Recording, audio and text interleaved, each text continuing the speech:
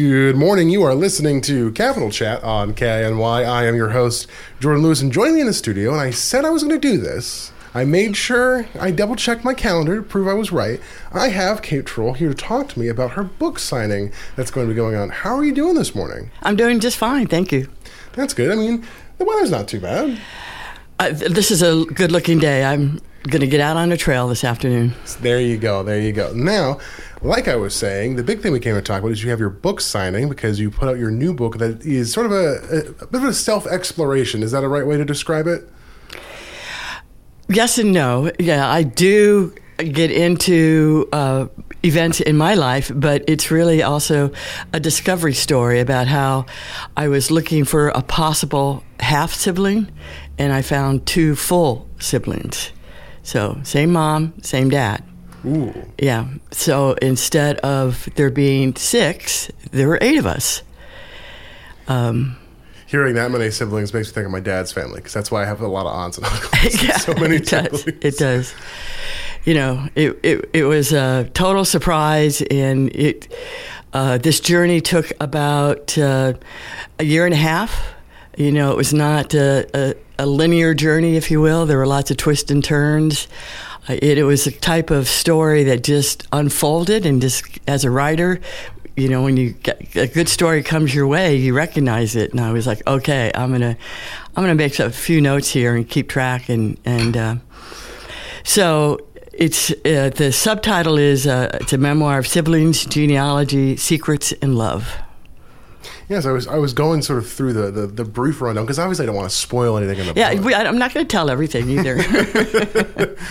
No, but I was going to say I actually was relating a lot to some of the book because a similar thing happened with my dad to kind of bring back my half joke earlier, which is that his dad left when he was quite young, and so he ended up learning later when we were looking into my background, because then my parents were like, oh, maybe we should also do it. We then found out that he had a lot of siblings that he never knew about, and so then over the last couple of years he's been getting in touch with them and learning kind of about their lives. So hearing that was some of what was going on in your book, I was like, oh, I can relate to this. Yeah, it's been amazing to me, even before the book, when I just was talking to friends around town and starting to tell parts of the story.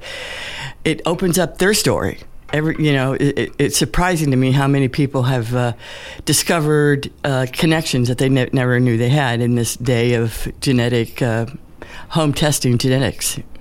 No, definitely. So to kind of lean into that, to sort of maybe tease some parts of the book, obviously, what led you to do that initial test to sort of figure that out?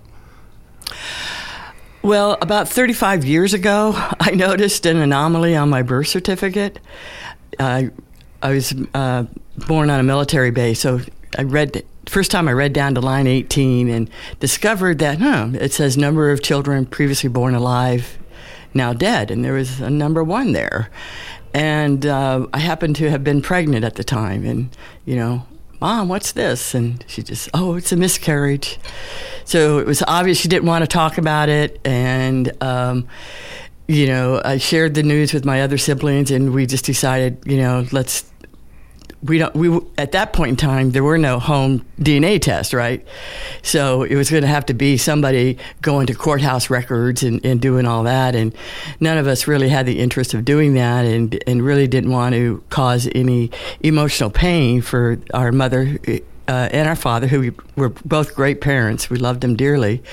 So we just let it drop. And then it wasn't until my daughter did her DNA test that somebody showed up on her list that had more DNA than my first cousins, and I know all my cousins. So that was like, aha, putting it back with what I found on my birth certificate 35 years ago. And so that's when I did my DNA test. And okay, I think to use a metaphor, that's when sort of the fabric begins to unravel. You're like, hold on. Yeah, it's when you're just teasing at it, and you just start to pull it off. And a lot of things that I explain to people is that, most people do these DNA tests to find missing relatives. It's the number 1 reason why. The second reason is looking for, health issues.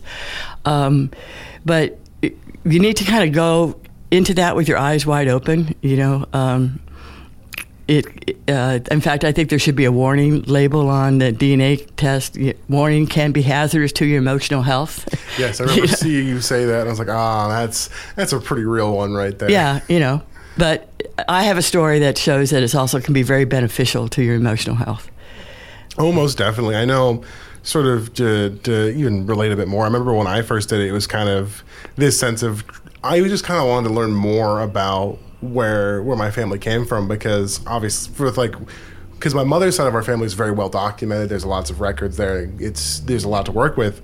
But then when it came to my dad's side, beyond my grandmother and her side of the family, we knew basically nothing. There was no records we had. There was nothing we could really figure out. And so then doing that helped me kind of figure out, okay, here's all these other things that are part of this larger story that makes up where I sort of have come to be now that I just didn't know about. And it's I find it very fascinating to get into. Yeah, I mean, I felt very confident in who I am, but in this journey, I learned more about myself than I thought I would, I didn't realize that a lot of my quiet strength really comes from my mother, as I uncovered some of her secrets, my admiration for her just grew intensely. And one thing I'd like to make sure the readers or the listeners recognize is when I wrote this, it's not just a discovery journey. There are key points and twists and turns in the story that allow me to reflect on current social events, like how much of our political ideology comes from genetics. That's an interesting topic. So I looked at the topic of birth order and how that affects one's personality. One of the interesting things was I found an historical account of homes for unwed mothers, the one that my mother ended up going to that I didn't know about.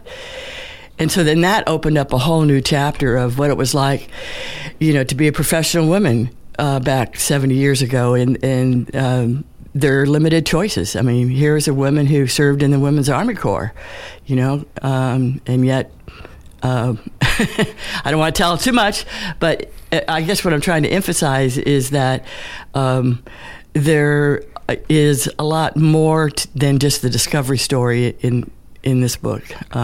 Right. And I think it makes it more relevant to people today. Okay. I was gonna say, you're not you're planting the seed in the listener's mind. You're like, okay, maybe I gotta go pick it up now. That's the whole idea. Exactly. now I'm curious. Maybe you could plant a few more seeds on this front. You mentioned that genetics somehow plays a role in the political ideology. Now, this is a bit of my news hat coming on, so I'm gonna restrain myself a little bit. But what did you kind of find there? If you want to tease a little bit of that. What I found is it's how the genes get expressed. There's certain genes that get expressed toward compassion, and certain genes that get expressed toward authoritarianism, wanting to be highly organized. And they estimate that about 30 to 40% of our political ideology can be affected by the expression of our genes. So for me, that's an important point so I can look at somebody who is on the other end of the political spectrum of myself, but I can look at it with a little bit more compassion and tolerance, realizing, okay, they have a predisposition. I got to respect that and build on that. Okay. It's interesting. Hearing that reminds me of the old nature versus nurture thing. Exactly. And I'm like, okay, I mean, obviously, events and who your parents are in your life affects more of your political ideology. Right. But it's interesting to realize that there is a component that's kind of set there early in life. You're like, you have this predisposition, like, okay, I kind of think this way about these sorts of things. Okay. That's definitely interesting. And so we do have, actually, we were quickly approaching the end of time. We actually went through that very quickly. I'm surprised. And so remind the listeners where you're going to be doing your book signing at. Yes, the book signing is all part of First Friday, and it'll be at Hearthside downtown in the Merchants Wharf. And my daughter, Erin Heist, is going to be playing music. She has a CD out of original songs. In fact, most people nowadays know me as Aaron's mom. And so that's going to be very nice. And if you want copies, they'll be available at Harside. And, of course, there's always available on Amazon. But I prefer people go to Harside to buy their books. Support your local bookstore. Absolutely. Absolutely.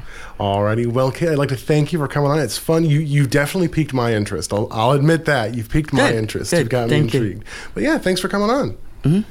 You've been listening to Capital Chat on KINY.